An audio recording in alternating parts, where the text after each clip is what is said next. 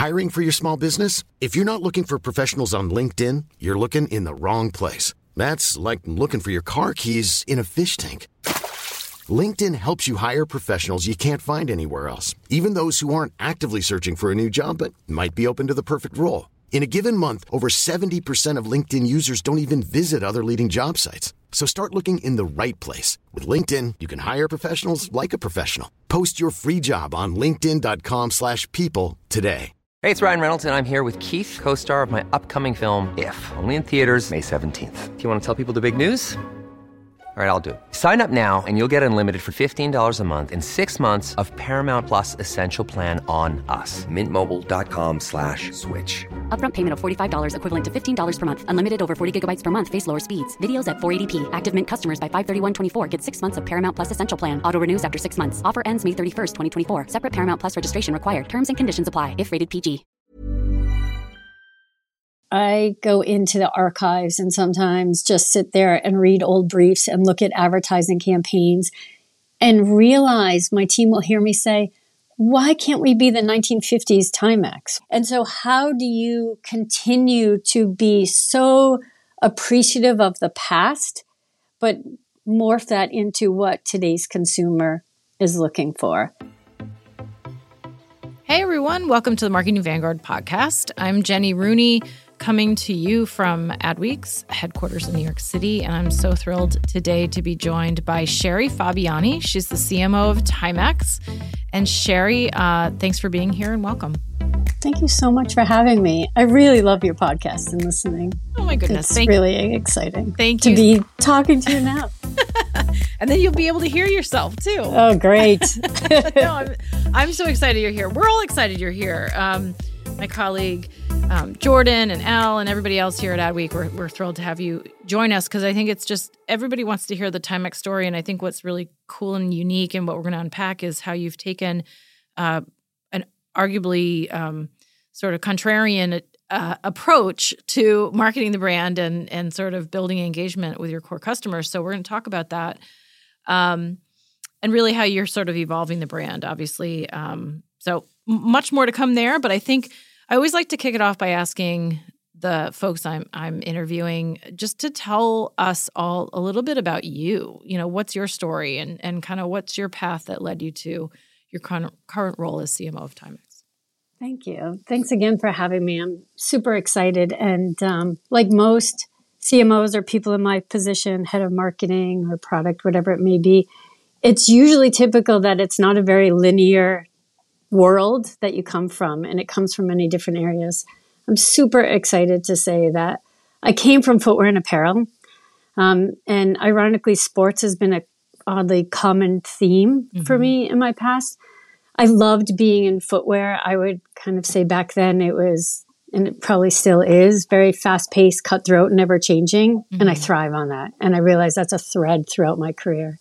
I've been in product and marketing, and probably in the last 10 to 15 years, more focused specifically on marketing. I love my journey. Started with Converse, most amazing job first out of school. And back then it was actually a basketball company, just as much as it was for Chuck Taylor All-Star. So I'm absolutely dating myself, Jenny. And so it's hard to believe for, Gen Z coming up and saying, wait, they made basketball shoes? But it was so fun. It's actually where I met my friends for life, colleagues that turned into friends. I actually met my husband there. And from there, I went to Champion. Awesome. So went right into apparel, but focused on NBA, WNBA, and USA basketball. So I'm like, how is this job open? I came right from Converse, and this is like such an amazing segue of putting shoes on players and then all of a sudden working in the uniforms and all of that and consumer products. So super fun. It's pioneering and doing the things that I've actually loved doing in my career, finding a problem statement and opportunity.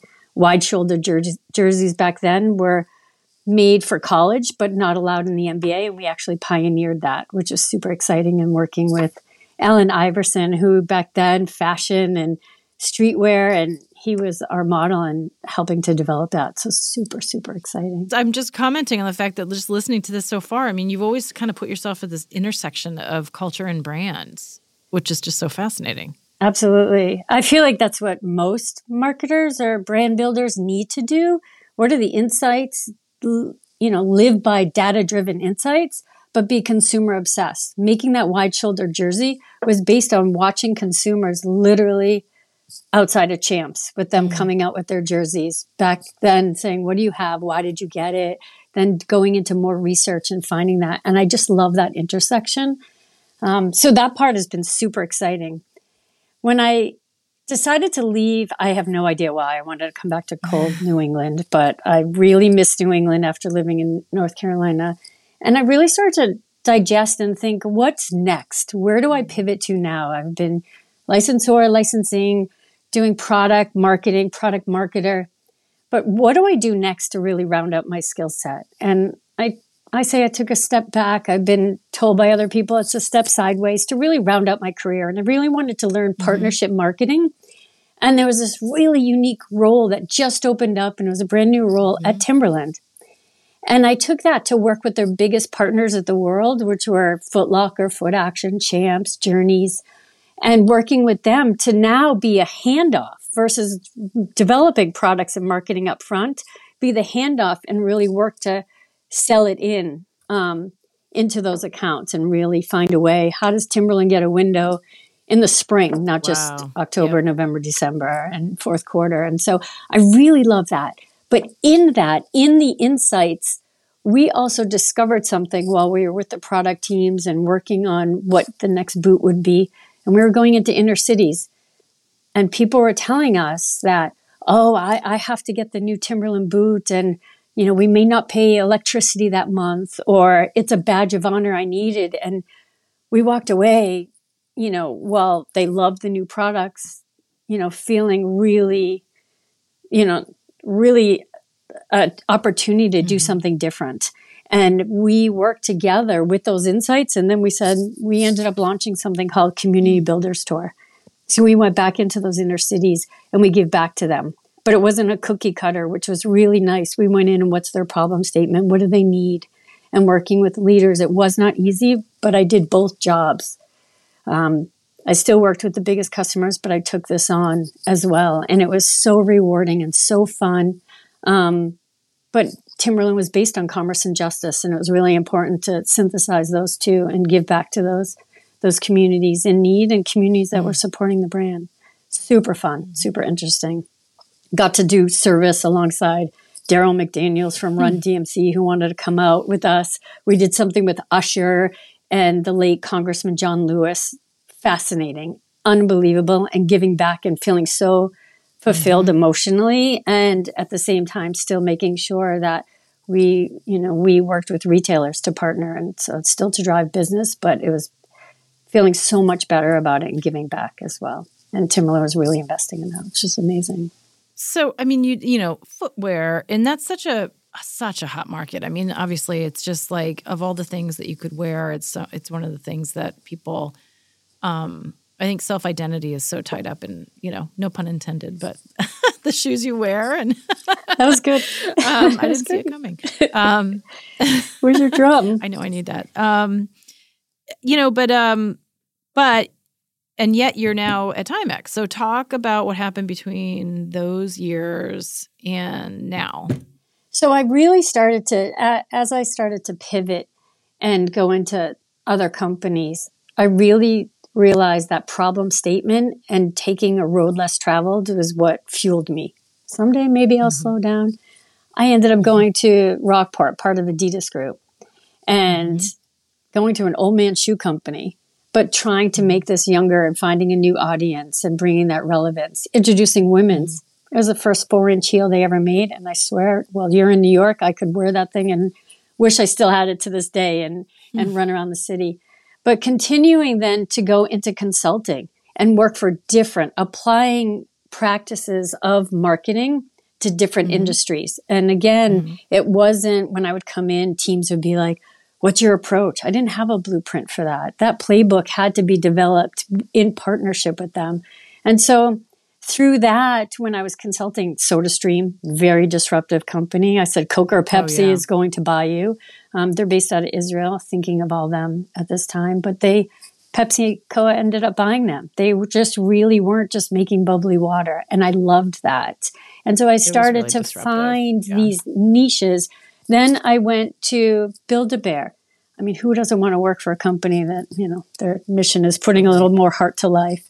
But learning so much there and what they were doing in an experience that was known as a store model and bringing it online. And now, since then, even more of a full-blown entertainment company. So just really exciting. And during that time, the former CEO from Rockport called me and just said, I have an opportunity. Can you just come by? And I'm like, oh, yeah, sure. It's watches. I have no interest. I'll come by for just a little bit and help out.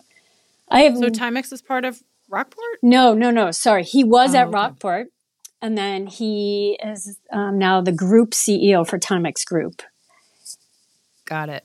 And so he was playing acting president at the time for Timex and part of the CEO for the entire group. And how long ago was that? 5 years ago. Oh, wow. So you've been at Timex for 5 years? I have, shockingly. And My goodness, and this time warp of pandemic, social unrest, all the things of just keeping the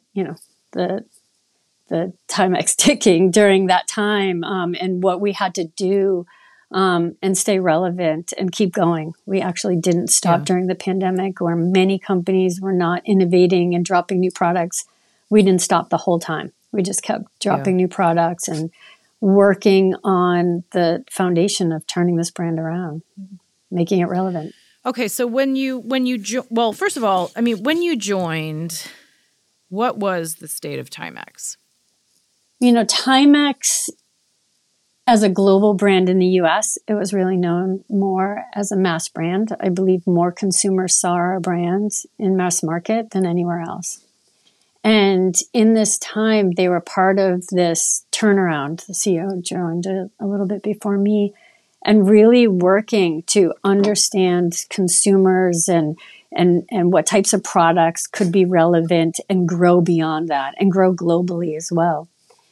I started, there was no brand guide. There was, I just really started from the beginning. And it's been such an exciting journey as we started to develop our voice and the look and feel and do marketing at the same time and work with the product teams to find new collaboration or partnerships. And so it's been a moving locomotive in a consumer product that's about a 22-month time period, but being able to just constantly be very agile of what's needed and to be able to infuse new products and new stories to consumers around the world. So, and talk briefly about Timex's history. So, we're about to celebrate our 170th birthday or anniversary, however you want to look at it. And it has been such an incredible brand. I go into the archives and sometimes just sit there and read old briefs and look at advertising campaigns and realize, my team will hear me say, why can't we be the 1950s Timex? Why are we so afraid to be so out there? Well, they had these, live campaigns of It Takes a Licking and Keeps on Ticking. That was based on durability. No, we're not based on durability now. We always make a durable product, but that's very provocative, both the statement and going on live TV. And so how do you continue to be so appreciative of the past, but morph that into what today's consumer is looking for? And so we're going to talk. Yeah, go ahead. That's been the journey and what we've been able to work together, both product marketing, the whole intersection together to bring that to light. And I want to get to that in 1 second, but I must observe that it's a challenging competitive market, especially when you think about how many people walk around with smartwatches on their wrists on the one hand, and on the other, perhaps luxury watches, right? That are, status symbols, or they're just things that, they feel like is something that they've worked to achieve or, exactly. Spent a lot of money on. So how do you think about where Timex fits against those, competitive forces against the brand. When we look at data and we listen to consumers, while smartwatches are not going to go away and a really important part of a staple for a lot of people, we also understand that, look at who needs a watch? You don't need a watch to tell time. And really understanding, and, the CEO came from footwear as well. And we realized that passion and that emotion into putting on your favorite shoes and jeans and accessorizing. That has also pivoted to where people want to accessorize and they want to have a self-expression into everything from their glasses to their jewelry to their outfit. And so what watches have become is a statement piece of that. And it's not only about price. You are so right about the luxury world and what's been going on there. We have a luxury division as well at Timex Group. And so that is super important to them, and that will always be. But this accessible market, to be able to use that self-expression and drive that emotion, whether it's through a partnership or it's our own designs and what's trending, to be able to connect to consumers through that storytelling. We tell more stories, and I am blown away by consumers and editors to tell our story. And when I'm stuck on words, sometimes I just go in and I just go back and I read all the comments, whether on our website, on social, read the articles that blow me away. I say that the power of PR and storytelling, where I work for some really amazing companies, but a lot of times the storytelling wasn't told. It was a product and a price, what to buy. And to really, I pinch myself to say these editors are loving the story. And that's from WWD. That is from, fashion press. And that is from the watch world. So across the board of people really appreciating this idea of this company where a lot of people and new consumers didn't know that 170-year history. It's a new brand to them, which is super exciting. It really is. I mean, but it is that balance, right? Because Timex is so iconic. It is such an iconic brand. And people, people of, frankly, of my generation know it from decades ago in a very meaningful way. So how do you, this is the age-old question, and so many brands in a similar circumstance are trying to figure out how to do this. But how do you preserve, and you've touched on this, the integrity, the equity, the history, the credibility of the Timex brand, even as you bring it forward to newer, younger audiences? And by the way, some of those would be, remembering the old Timex.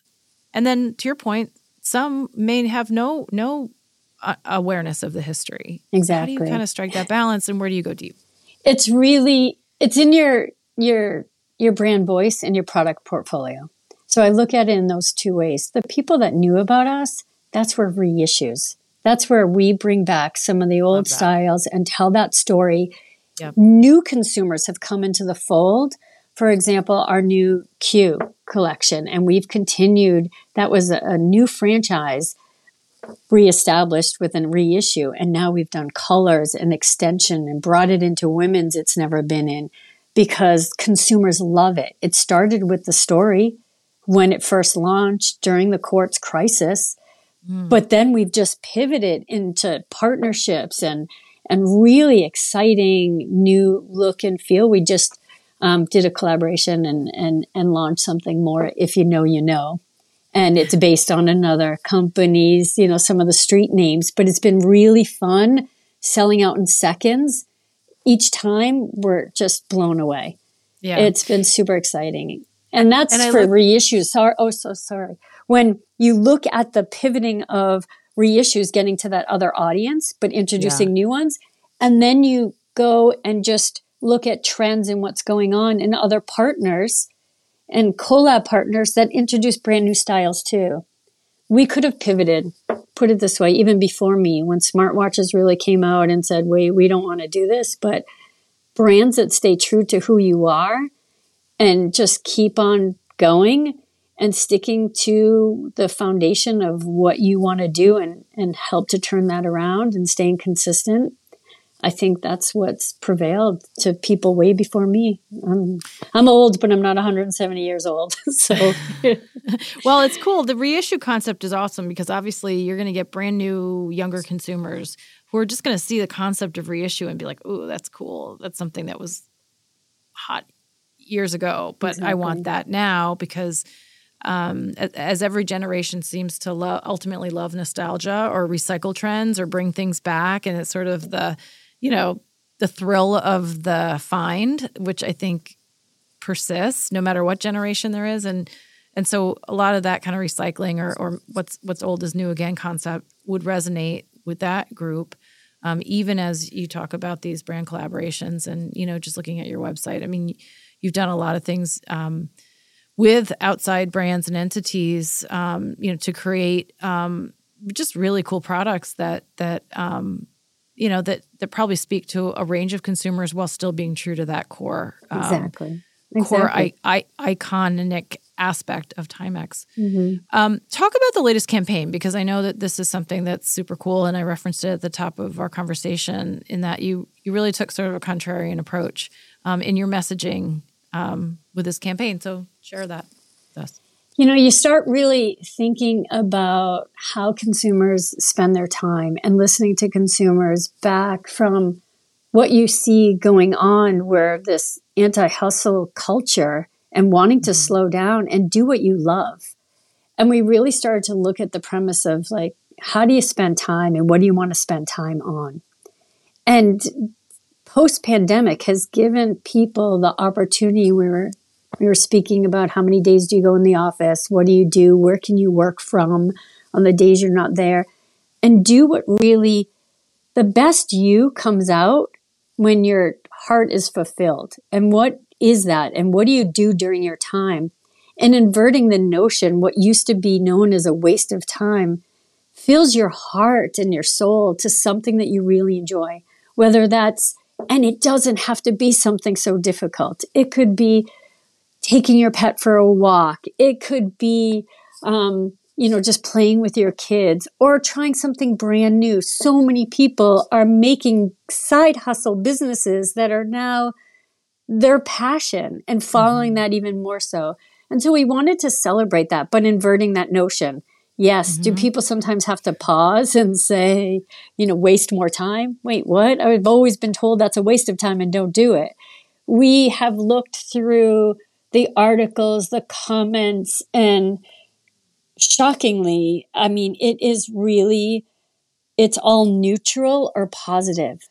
And there's always the naysayers, but I think it's just people celebrating this notion of, doing something and not feeling pressure to do something that you love. It could be sitting in the sun and reading a book, or it started to watching my pet follow the sun and lying on that little sliver, and my puppy's lying in that sliver of sun. I'm like, she's wasting time doing what she loves. And yeah, she has to get up, but celebrating that I think was needed in the world today. And across the world, we've heard from India, we've heard from markets that are just really embracing this and really enjoying this moment. How would you like to look 5 years younger? In a clinical study, people that had volume added with Juvederm Voluma XC in the cheeks perceived themselves as looking 5 years younger at 6 months after treatment. Look younger, feel like you. Add volume for lift and contour in the cheeks with Juvederm Voluma XC. Reverse signs of aging by adding volume to smooth laugh lines with Juvederm Volure XC. For important safety information and to find a licensed specialist, visit Juvederm.com. That's JUVEDERM.com. Not for people with severe allergic reactions, allergies to lidocaine, or the proteins used in Juvederm. Common side effects include injection site redness, swelling, pain, tenderness, firmness, lumps, bumps, bruising, discoloration, or itching. There's a risk of unintentional injection into a blood vessel, which can cause vision abnormalities, blindness, stroke, temporary scabs, or scarring. Talk to a licensed specialist to find out if it's right for you. Hey there, it's Michelle Norris. I'm host of a podcast called Your Mama's Kitchen. When I travel, I'm usually looking for a way to find a taste of home when I'm not at home. And one of the things I love to do when I am at home is entertain. And Airbnb allows me to do that. When I was in California recently, I rented a house that had a great kitchen. And when we were sitting around the table, we're all thinking, we're in someone else's house. Someone could be in all of our homes as well. If you have a home, but you're not always at home, you have an Airbnb. Your home might be worth more than you think. Find out how much at airbnb.com/host. You're really tapping into something that's just so core to who we are as humans, right? And I mean, that ultimately is what every marketer sort of, I would argue, aspires to. But it is contrarian, arguably, but it is it just hits home, and it's also universal, right? Exactly. I mean, it's just it's turning a negative connotation of waste into something that's positive. Exactly. And arguably, there's nothing is a waste of time, because time is the most precious commodity. So, Exactly. absolutely love that. Did you work with an agency for that work, or was that in-house? A little bit of both. Coming up with those exact words of waste more time didn't come easy. We wanted to stay true to who the brand was and being a little bit disruptive. You could do a lot of things that seem very vanilla, but how does it seem something that's true to Timex? And we did partner with and having amazing conversations with High Snobiety. I have to give them credit of working with us and really talking through that. We don't have a brand problem. If people, they really talked to cultural pioneers and saw the excitement that people had. I've been watching the brand and what's been going on, and they have some really cool retro styles and new, and look at these partnerships. But we had a relevance opportunity to make our brand relevant to consumers. And so it was a really fun partnership and working with them through this. And so, through that, just like you were saying, in the beginning, this is coming off the heels of really looking at a 2-year project also, not just on this messaging, but being able to introduce the first circular program in watches ever, which is not, it's sad to me that we're the first. We're parts of many, many firsts, but this one in particular, we are taking back any brand. It doesn't matter what it is. And we've had some brands that come back. We want to, as pioneers, as what Timberland's DNA, Timex, you got to cut that. Timex's DNA has been all about is really listening to consumers and what they want and doing our part. They want brands that stand for something beyond pushing your product at them. And so we listened and doing our part to keep watches out of landfills and to do that as well as resell. So we really pushed hard to do both at the same time and to launch that. We were blown away. We sold out of all of the watches that we had up there. And right away, people were like, I have my grandfather's watch. I haven't been able to have it work. We'll fix it. They send it in. We had more downloads, blown away by that as well. And so we're continuing to just move on that and hope, honestly, more accessory brands come into play. Well, I mean, so it's interesting. It feels like during these challenging economic times, sustainability has taken a kind of a backseat to some other priorities. But from what it sounds like, you've leaned into it even further. Really leaned in to bring, just to your point at the beginning of the conversation, how do you introduce your brand? Some people want these extra accessories, but with discretionary income, where do they want to spend it on? So how do we have an easy point of entry that could be that extension of themselves, bring them into the fold in a very affordable and incredible way? All these watches have a story. We, in some of them, we still get letters. We get DMs and long letters of people just even sending their watches. Google Alerts show me we're mentioned in many, people who have passed on, but who talk about the watches or talk about working for the brand or loving the brand. It's just really, really incredible. And the stories just continue. And so we want that story to continue of that watch and give it to a new home.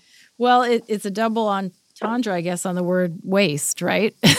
Because absolutely nothing is waste. I mean, you're actually... You could tee me up anytime, Jenny. You just keep kind of putting it in. I'm like, all right, come on over. It works.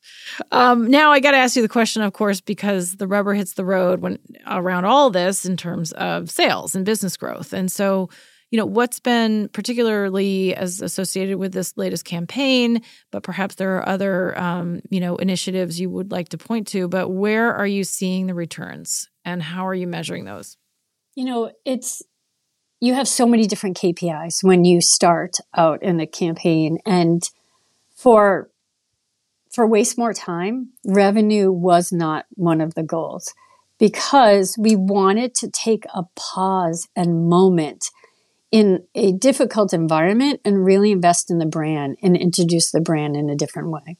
That said, what I love, data helps you. And data pointed out that we had more people spending time on our site. The site, even, where you can look and pull the data, we saw on other sites too, an uplift in sales as well. And so while we all say maybe it was just awareness campaign and nice to have, we were actually it really showed and proved that emotionally connecting to people really helps grow your brand as well. Yeah. But you have, whether it's new consumers, people that come to your site, relative sales, it's also, the soft pieces of people engaging, whether it's this brand campaign or a new launch of a product, and what are they saying, and what should we make next, and what story should we tell next? Mm-hmm. Most of these are driven from the insights and scaling both our target consumers as well as finding new consumers and what types of partnerships. But at the end of the day, you have to drive brand heat and revenue. I mean, the old school marketing of just making fluffy campaigns and sitting at a photo shoot are long gone. It's to make sure that we do that and feel a part of that. Don't feel like you're a drain on a P&L. You're part of that. Well, let's talk about that quickly. I know we don't have much time left, but, with the Marketing Vanguard podcast, obviously what we focus on here is marketing leadership, right? And the decisions you're making every day to drive not just brand, but business performance as a, viable, efficient and fundamentally necessary contributor to the C-suite. And, there's been so much talk lately, especially in always. I mean, it's always, frankly, the same conversations over and over again around, C-suite partnership and the necessity of CMOs and CEOs being in lockstep. And yet the narrative around CMOs, it feels like the narrative is driving CMOs, not the other way around. And CMOs need to really kind of take back that narrative and own it and drive it and not be positioned as sort of, frankly, victim to the forces that exist outside of their purview. And so from your standpoint, what are you doing, as a marketing leader, and you've had so many posts at so many different brands, to really finally drive and make incredibly clear your value to the organization and marketing's value to driving business? Jenny, that was such an amazing lead-in, because I will tell you, I've avoided the title many times for the specific data that says first to go, and wanting to drive that value and show that value. I think at the end of the day, when you think of the CMOs that really think big picture and full picture, that they're connecting dots. And the way that you show your value too is not staying in your little silo of in the marketing team and being a seat at the table across, really looking at what are the product briefs? What are we doing? What are we driving? What are the insights? Who do you work with? If there's an opportunity to pivot, connecting that dot, who should be involved or be communicated to in this change? And thinking across the ecosystem of your organization, to be that leader and communicating and bringing the right people together to solve problems. The more that you change and pivot, sometimes it's not the sexiest jobs. You're not sitting there creating all the fun marketing pieces. You're driving profitability, you're streamlining new technologies. That's why I love marketing. Give you the ability to change your mindset and adopt and test and learn in new ways of reaching consumers or bringing products to market. That part I thrive on, and that part the CMOs and leaders or marketing leaders that can do that, I think are the ones that are going to. Yeah, for sure. Because I mean, look, I have a personal sort of interest in marketing education and how, to what extent it's keeping up with and is remaining in line with the ever-changing demands of marketing and marketing leadership and organizations. And, you know, I can imagine there's some marketing leaders who are sitting there saying, yeah, but I have a marketing degree, or, you know, I've never managed a P&L, or, you know, I don't have an MBA. Like how, you know, I do think it's, you know, my feeling is the onus is on CMOs to actually continue to find those opportunities, not just to have impact, but to learn and reach out for additional resources as needed so that they can have those conversations that are, you know, resonating with CFO and sort of on par with a CEO's vision and vice versa, right? So I agree with you. That's actually brilliant and a nice way. I'd like to go back and see what the textbooks say and understanding for undergrad how that thinking is, because the thinking and what I learned is completely different today. Yeah. But to be able to pivot into different parts of the organization, I did a startup in one part of my career. I wanted to know, I worked in these big brands, and I did a startup specifically to be closer to literally waiting for a check to come in and watching, can we pay the teams? And so doing that and really understanding a P&L and really the marketers before where they're like, oh, I don't like numbers. What?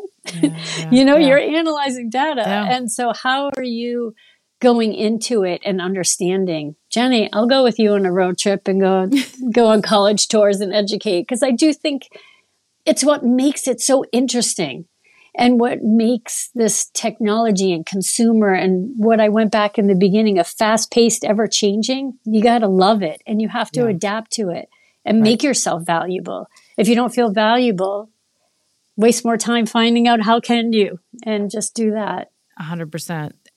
Well said. And that's what does make the role unique, because all due respect to CFOs and CEOs and CIOs, I mean, I think there isn't a mandate or an expectation or a necessity for them to really get out of their silo necessarily and be able to sort of take on new skills and continually learn in the same way. I would argue that CMOs need to do that. So maybe that's, at the end of the day, that is the secret sauce is this continuous learning journey that Absolutely. I think most successful CMOs are able to continually embrace. Well said. Shari, one of the last questions I have for you is, with the Marketing Vanguard podcast and everything we do at Adweek under the Marketing Vanguard name, is we want to create opportunities for shining light on next generation marketing leaders. You know, the folks who are sort of the heirs apparent of today's suite of CMOs. And as part of that, would love to ask you a question. You know, who should we interview next? And who's somebody you admire from afar who you've never met? Or who's somebody that you know very, very well, and you just feel like they're somebody that we should definitely interview for the podcast next? Do you have a pen and paper, or get your keyboard? About 12 people. Oh my goodness. That's, it's hard because there's so many that would love to listen to. I've listened to so many that you have already interviewed, which ones I didn't even think of that were just brilliant. And, really exciting and amazing to listen to. So if people haven't heard it, they should absolutely go back through, and they're really interesting. I have to start with the people that I've known along my journey. There's a few. You pick who you want, Jenny, but I will say, when you look at, someone like Michelle Poole, she came from Converse and Timberland, two of my companies. She's the president of Crocs. She found a way to make her brand relevant in embracing ugly shoes and putting them together in a new way and putting them on runways and fun collabs and bringing them to consumers around the world. I feel like that's brilliant. And she is passionate. She is one of the nicest people and super fun for you to talk to. The other I think of is Sharon John. She is the CEO of Build-A-Bear. She has the brilliant left brain and right brain creative leader. She worked in toys. She was a creative, forced herself to go to grad school and major in finance to use the other side of her brain.